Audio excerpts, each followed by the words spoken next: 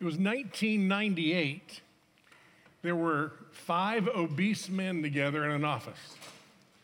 Not a pretty picture. I would guess the average weight was around 320. And there I sat, and I was on the lower end of the 320, but I was one of those obese men. And we were sitting around together, and we said, if we don't do something, they're going to bury us in a piano crate. We need to get some exercise. We need to do something. And chances are you shouldn't listen to the advice of 5 obese men when you're thinking about exercise, but that's all that was in the room. And so we started, and one of them said, we ought to run a marathon. Now, seemed like a decent idea. I don't think any of us knew how far a marathon was. I'm not sure if you'd seen any of us running, you'd have probably called the police because someone had a gun to our head. But let's run a marathon. And by the way, if you know nothing about marathons, which marathons do you think about? The Boston and the New York. So we looked up the Boston Marathon, and we saw that you had to qualify for the Boston Marathon. Well, I think one of them literally said, fat chance we're running 2 of these things. And so then the New York Marathon. Well, the New York City Marathon, and I've told a couple of this story, the New York City Marathon is a reverse lottery. And the way that they take the elite runners, which none of us would have qualified in that category, and then you do a reverse lottery. And so we all decided we'd all sign up. And so we filled out the paperwork, we put the money in, we wrote up our checks, and we sent off our application to run the New York City Marathon that November 1st. And out of the 5 obese men in the room, only one person was selected in the reverse lottery to run in the marathon. So in June of that year, I got a letter that said, congratulations, you've been chosen to run in the New York City Marathon. Now, I had not run anywhere prior to that. So I remember riding on the shuttle bus to Staten Island. You go through all 5 boroughs when you run through the marathon. And I remember the guy sitting next to me, and he was wearing his real short plastic shorts, and he had 0% body fat, and there I was in my basketball shorts, and he said, so what's your best time? And I said, well, I really don't have a best time. And you know, they were all kind of just these elite runners, and there I was. But none of them said, hey, you don't belong here, Chubby. There's a camaraderie in the room. And so we get to Staten Island, I realized that they put me based on my number, because on your application, you say how fast you think you're going to run it. And since I put a calendar down instead of a time, they put me pretty far back in the back. And I was asking somebody, I said, well, where's the starting spot? And they said, oh, it's on the other side of the bridge. And I thought, oh, I'm not starting way back here just to, you know. So I started covering my number and working my way up the Staten Island Bridge. And excuse me, and kind of crossing, you know. Well, now the problem with that is the closer you got to the front, the better the runners were. And the less I should have been there. And so I moved my way pretty good distance up toward the beginning, and then the race began. And it was an amazing race. But one of the most amazing things about it was all the people. They say that race has the most spectators of any athletic event in the world, because it's a Sunday morning and people come out. When you're running through Harlem, the black churches in Harlem will open their doors and their choirs will come out on the side of the street, and they'll be singing. They'll be singing for you as you run by. Little kids, since Halloween was the night before, this was November 1st, little kids would be standing there with their candy to hand you candy. I thought, candy and running? What a good deal. And so I may have been the only person picking up candy during the run. And it was just but it was amazing. Nobody said, hey, you don't belong here. I remember I did okay until I stopped for a little bit to take a break. And then I crashed. And so with about 7 miles left, I was done. And I remember saying, okay, I'm gonna run a half mile and I'll walk a half mile. And then it was like, I'll run this block and then I'll walk the next block. And then I got to the point where I said, if I stop running, I won't start again. So I'm just, no matter how slow it is, I will just stumble to the end of this thing. And by that time, needless to say, those fast runners that I started with were long gone. I was being passed by a guy in a gorilla suit. There was a guy juggling that passed me. There's a great humiliating moment. But I remember I was coming down, we were going through in Manhattan, and I heard someone yell, 6447. Don't give up. And then somebody who was running next to me, I guess he thought, this man will probably die before the end of this race. I should say something. And he said, hey, we're almost there. Don't give up. And the energy that started to come and flow from people around me, people watching, people saying, you need water? You need some water? I must have looked pretty bad. Nobody said, you shouldn't have been here to begin with. You have no business running the race. Everybody instead encouraged me. There's something about someone alongside you while you're doing something, while you're enduring something, to realize you're not alone and to realize the task that you've been given is something that's been done before. Well, the passage we're going to look at together this morning is really born from all the great work the kids did this week. Now, all the kids this week, they looked at Hebrews 11. Now, you guys know the book of Hebrews is very theologically thick. And so chapters 1 through 10 are very theologically thick, that are essentially saying, talking about the Jewish traditions and showing how they really ultimately point to Christ. It's all about Christ. It's all about Christ. Very theologically thick. And then chapters 10 till the end of Hebrews is more application and encourage and kind of how to live out this theology that he's just given us. Well, chapter 11 in Hebrews, the way he chooses to encourage is he starts going through what these kids did this week, the heroes of the faith, and he starts listing people. Just a litany of people that have gone before you. A litany of the heroes of the faith. And what you notice when you see them, none of them are perfect, and most of them are pretty ordinary. And what made them special was that they had faith, not that they were that extraordinary in and of themselves. And so the chapter 11 is what the kids worked on all week long. Just reminding them, heroes of the faith, you're not alone. There's people that have gone before you. And that's great work. But then chapter 12 begins with the verse we're going to look at.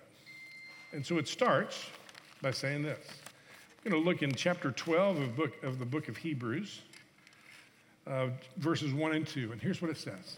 Therefore, now the therefore, what does that refer back to? It refers, therefore, I've told you all about all these heroes of the faith. Now that you've heard about the heroes of the faith, therefore, what's the application? Therefore, since we are surrounded by a great cloud of witnesses, let us also lay aside every weight and sin which clings so closely, and let us run with the endurance the race that has been set before us, looking to Jesus, the founder and perfecter of our faith, who for the joy that was set before him endured the cross, despising the shame, and is seated on the right hand of the throne of God. God bless the reading of his holy word. Well, before we talk about his word, and before we talk about God, let's together as a church talk to him. Let's pray together. Father, what does it mean that there's a great cloud of witnesses? Is there somehow an unseen world, even in this room, that is full to the brim of your children, of you, your spirit? Oh, Father, give us eyes to see. Father, you know every person in this room. You know the people that are struggling with doubt, worry. You know the people that are worried about their health. You know the people that are worried about their kids. Father, you know every person here. So would you meet us here this morning? Would you change us because we stopped for a moment and looked at your word? Father, for the people in this room that are too comfortable, would you use our time together to disrupt them? For the people that are disrupted, would you use our time to comfort them? And for all of us, use it to equip us for your great purposes and your glory. We pray in the powerful name of Jesus. Amen. You are faithful to the image that you carry of yourself. Say that again, that you're faithful to whatever image you carry of yourself inside. When you mess up and you go, I'm so stupid, I can't believe I did that. That's an image you carry of yourself. You're faithful to whatever the most true image that you believe about you is. The Bible uses images throughout the New and Old Testament to tell us about how we should see ourselves, how we should see God, and how God sees us. And the way you answer those three questions, how you believe you see, how you see yourself, how you believe God sees you, and how you see God, the way you answer those three questions will determine so much of how you live your life. And so God goes to a lot of trouble in his scriptures to give us renewed imagery. Images that say, here's what it's like to walk with me. Here's what it's like to be my child. Here's what it's like to be. So he uses metaphors and imagery of adoption. He uses that you're a soldier. He says, Paul tells Timothy that he's like a farmer. And there's an image used in this passage that is supposed to be instructive to us as we live out our Christian life. And that's the image of an athlete. And he's using the image of an athlete in this passage that's running a race because it tells us something about what it means to live the Christian life, what it's like. You see, the Christian life is not passive. It's not a passive life. It's an active life. It's a life that's moving in a direction. It's teleological, if you will. It's moving in a direction. And because of that, the metaphor he uses here to say, okay, here's what it's like to be a Christian. It's like an athlete running a race. And so be aware of the images that you carry. Allow God to begin to change the images that you carry about yourself, about him, and the way you believe he sees you. Because those images are some of the things he is trying to change in the way that you see your Christian walk in Scripture. And this is one of those places where God is using an image, a picture of an athlete. And so even if you're not an athlete, like obviously I'm an elite athlete, and you can tell just by, okay, that wasn't even funny enough to where you even laughed. The imagery can be helpful even if that's not how you see yourself. Because there's a way in which God's calling you a runner in a race. And so, how should we actively run this race that God's invited us to? Well, I think we're given many, many things in this passage that will help us. So first, let's read the beginning and let's see what we have, what he has for us. Therefore, since we are surrounded by a great cloud of witnesses. What is that? That's imagery of a great stadium. It's the imagery of an idea that you're not living this Christian life alone, that there's a great cloud of witnesses that are watching you come to bat. That you're not stepping up to the plate in a lonely, dingy place. Because sometimes when you become a Christian and you start to try to think through the Christian life, you think, I'm all alone in this. Am I an idiot? Nobody agrees with this. Nobody believes. I'm the only kid in my school who thinks this makes sense. I mean, all the rest of my friends, they're partying or they're doing this or all the, gosh, I look at the people I graduated from high school with or college with, and see how much more they have than me, I think, am I being a fool? God knows you'll feel that sometimes. God knows there'll be times where you'll question. So he wants to remind you at the beginning of this metaphor of that you're an athlete running a race. He wants to say, when you go to the plate, there's a cloud of witnesses. And that cloud of witnesses, I want you to think about it in two ways. And by the way, since the kids use the metaphor of baseball, we'll use that as well. And so we'll talk about running the bases. That's extra biblical. That's not what the Bible is saying here. It's talking about running a race. But just stay with me. These kids went to a lot of trouble, and, so we're running the bases. So you're at home plate, and you're walking out, and you're wondering, do I have what it takes? And this passage says, there's a great cloud of witnesses. You're not alone. There's two things I want you to note about that. First, usually that's preached with the idea that people aren't paying attention to you. And it's kind of about you. It's like, you're not alone, and people are paying attention to you as you go up to the plate. There may be some of that in this passage. And sometimes I've heard it preached like, you better not mess up because they're watching you. And there may be a little of that in this passage, but this passage is not really, hey, be encouraged because everybody's watching you. It's really pointing to, therefore points to the heroes of the faith. What really is supposed to happen in this is as I come to the plate and I look at the witnesses watching me and cheering me on, I realize there are people that have gone ahead of me. It's people that have understood, they'll understand the life that I'm living. I feel discouraged. Oh, there's Abraham up there. Abraham waited 20 years for God to give him what he said he was going to give him and wondered, is there any hope in this? I know what it's like to feel hopeless. So does that faithful man there who's cheering me on. See, the great cloud of witnesses, the issue in that is not that everybody's paying attention to you. The issue is you should pay attention to who's up there watching you now. Because if you pay attention to who's in that great cloud of witnesses, for some of you, it might be your faithful grandparent who prayed for you. For some of you, it might be a boss that saw something in you and said, I want him to know Jesus.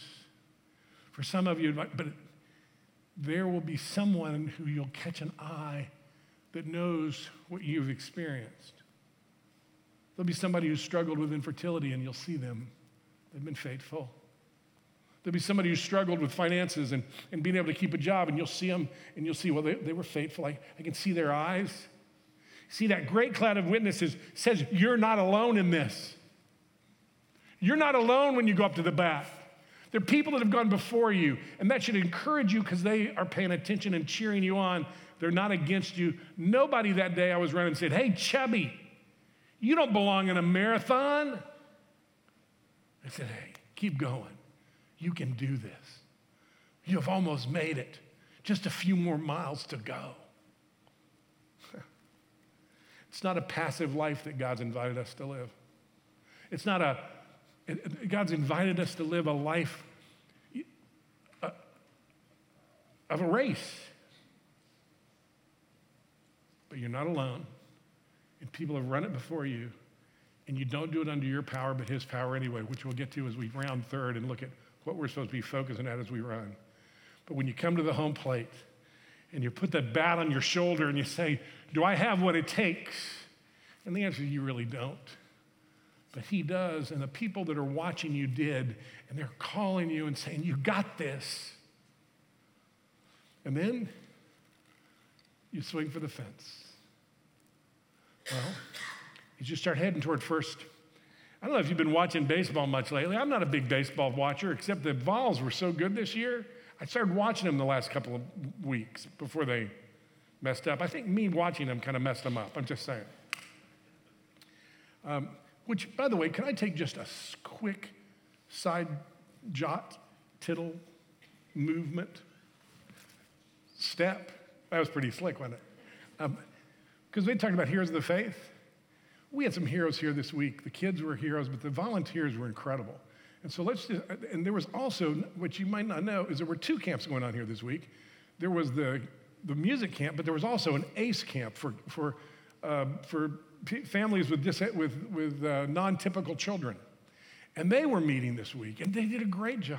So if you were a volunteer with either one of those camps this week, would you mind just standing up real quick?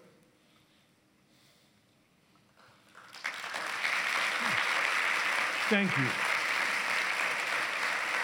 Thank you. Because part of what it means to have a cloud of witnesses go ahead of you would be to have people like that you go, oh, it's possible to live more sacrificially than I do. It's possible to actually care about people because, look, they're ahead of me on the path and they've done that. So I thank you for that. By the way, as long as we're talking about heroes of the faith, and I'm on a side note anyway, let me just mention fathers. For some people, Father's Day is a hard day. Some of your fathers have been great. But since God calls us to honor our mothers and fathers no matter what, a lot of you have had dishonorable fathers or fathers who didn't show up. How do you deal with that? Well, I would just want to tell you that today, be aware that everyone in this room who knows Jesus can celebrate Fathering Day because you have been fathered by a good father, even if your earthly father wasn't. And if your earthly father was good, celebrate him, honor him. Chances are he was somewhere between good and just ordinary, but celebrate him anyway. And then, but if it was if you were the guy that said, I hate Father's Day because of the experience you had in your family, I understand that. You do have a good father, though, and you can celebrate Fathering Day because God the Father is a faithful, good father. Just a reminder. So if you're a father or have ever been involved in fathering someone for the glory of God, you're a hero this day too, and we'd celebrate you. So with that, now, meanwhile, back at first base. So what I noticed when I watched the Vols play is after they hit the ball, they had these elbow and shin guards on. And the first thing they would do once they got on base is they would take off the shin guard and throw it away, the elbow guard, and then go to base. And that's because that was a hindrance to them being able to run. Now the text says the same thing. Matter of fact, it talks about two types of hindrances. Therefore, since we're surrounded by a great cloud of witnesses, let us lay aside every weight or every encumbrance and sin that clings so closely. So there's two things that it's talking about that kind of slow you down. So on the way to first base, you need to get rid of the weights that hinder you. Now, those, at least implied in the passage, those aren't sins. Those are maybe good things that you've become too important to you, too heavy to you, something that has become so much that it's keeping you from being able to run. And so, what are your hindrances? Again, hindrances aren't usually, I think the way most theologians see this passage, the sin is the next thing it talks about, but the first thing are just things that are probably godly, or at least they're okay, but they're not necessary, and sometimes they can become too important.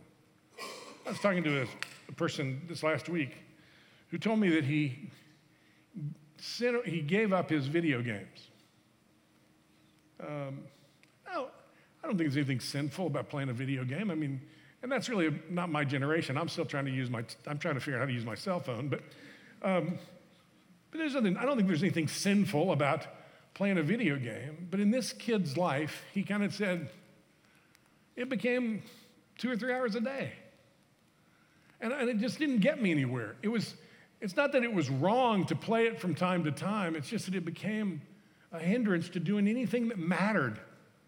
And I'd find myself spending hours and hours at a task that didn't matter. Nothing wrong with Facebook. Well, that's probably not a true statement, but and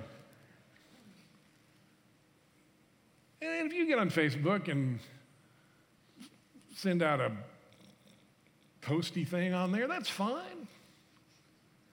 But somehow if you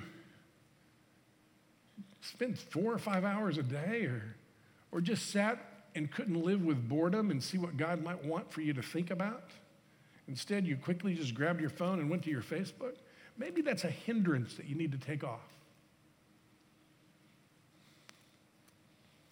Somebody told me that had a person tell me they watch about 5.5 hours of TV a day. And I said, what shows do you like? He said, well, it doesn't really matter. It's just relief. Maybe that's a hindrance. So think for just a minute about what's your hindrance. What is it that you hold on to? Maybe to numb you, maybe to give you relief, maybe because you're not willing to live in the honest struggle and sorrow of the race. But what are your hindrances? Again, these aren't sins necessarily. I mean, some of them can be recreation. And recreation, the word recreation means, it comes from the same idea to recreate. There's a good thing. But is there a time where sometimes those things can become hindrances to the run? So we're rounding home. We're rounding first plate. We touch first base. We're circling to second. And then we see another hindrance to the run, and that's sin that clings so closely to us. There's a type of sin we don't talk about much. I'm making some of you nervous with the way I'm holding the bat. I just want you to know, I see the look, like I think he might hit one of us. There's a type of sin that we don't talk about that much. It's the kind of sin that we've habitually been involved in so long, it gets kind of a part of our personality a little bit. It might be our self-righteousness. It might be our pride. It might be our anger. It's something that often just gets, the way that this says it is intertwined in us and clings close to us. And it ultimately keeps you from being able to run the race.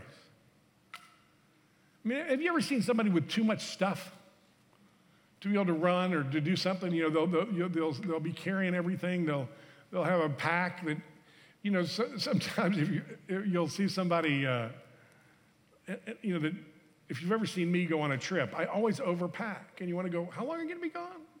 Do you really think you need 7 suitcases for one night over? You know, I mean, there's a way in which sometimes there's an invitation in this passage to travel light because there's a race ahead of us. And travel light, take away the things the hindrances, but also face the sin that clings to you and keeps you from being able to run. It could be something that would easily be called sin, like, you know, pornography or something like that, but it might just be your self-righteousness or your anger or the way that you always play the victim or the way that you have to be admired by everybody. I could tell you mine. You can fill in your own list. As you touch second base,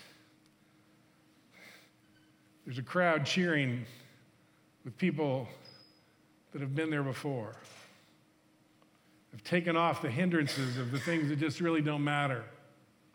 And I've faced my sin, and I've left that at second base, and I'm rounding toward third. What's the text teach me next? Let us run with endurance the race that is set before us. You know, the word race there, in some places in the Bible translated as battle. It comes from the Greek word ergon. I probably said that wrong. I dated a Greek girl once, but I don't speak Greek very well. And the same word that we get the word agony from comes from this same root word.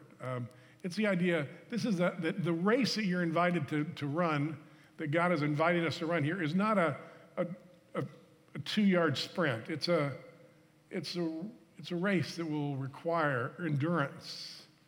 Like you said, the word agony comes from that same idea of this word. It's a battle. It's a race that requires endurance.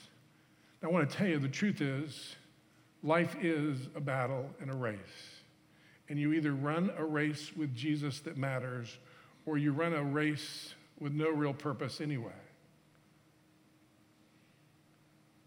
Why would you waste a life if it's going to be a race anyway that's going to require endurance? Why would you do it in a way that doesn't echo into eternity? So this passage says that I'm going to run a race of endurance. Of the race, listen to this phrase, the race set before me.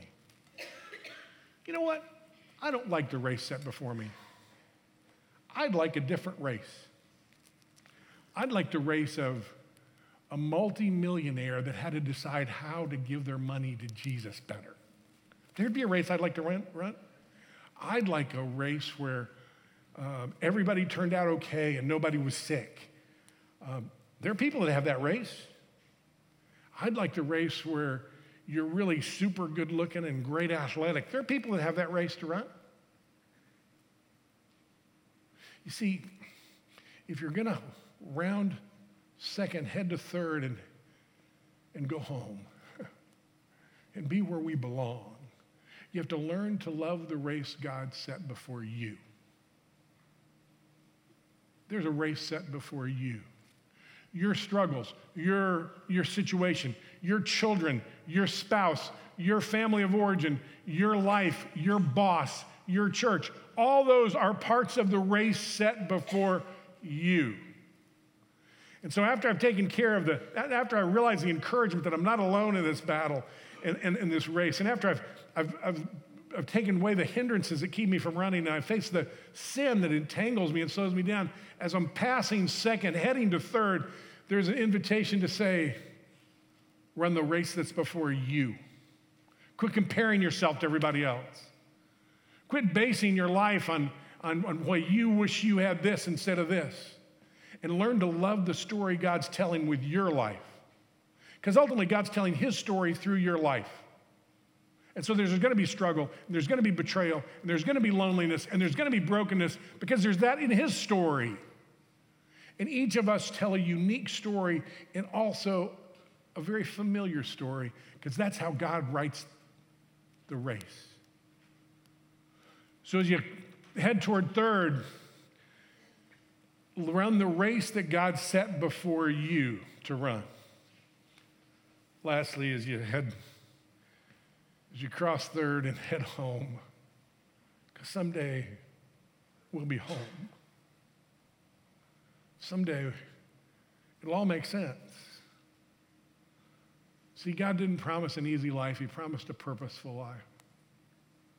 And as you head around third and start heading toward home, what will help you endure and make it through the race? Well, that's right here in the text. Verse 2. Looking to Jesus, the founder and perfecter of our faith, who for the joy that was set before him endured the cross, despising the shame, and is seated at the right hand of the throne of God. Most important thing to get you through this race of endurance, this race that has agony in it, this race that requires you to let go of some of the things you've held on to, this race of purpose. The most important thing you and I can do to get us home is focus on Jesus. Not politics,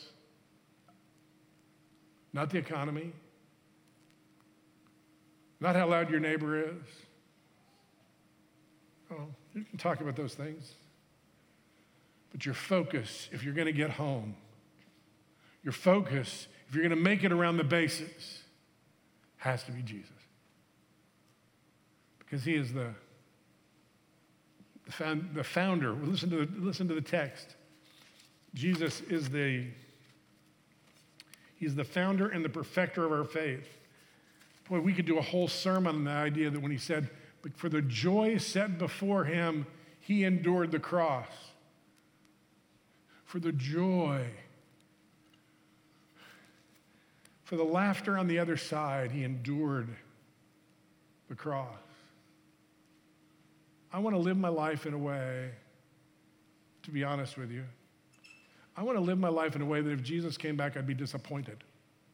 Because I want everything to be working. And that is contrary to what this teaches. This teaches I'm to live my life with my eyes focused on Jesus. Because he is my hope. not my circumstances. And if my eyes are focused on him, as I round those bases, I'll live a life of purpose. I'll live a life that reflects his glory.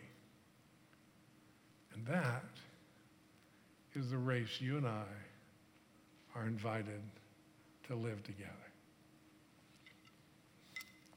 Well, church, our time's almost done. We could spend a lot of time talking about what it means to focus on Jesus. I'm going to just trust that you'll spend some time this week meditating and thinking about what it means to focus on Jesus as you run this race. And remember, you can either run a race, focus on yourself, and living for self. See how far that gets you. Where you live your life, focus on him, and living for him.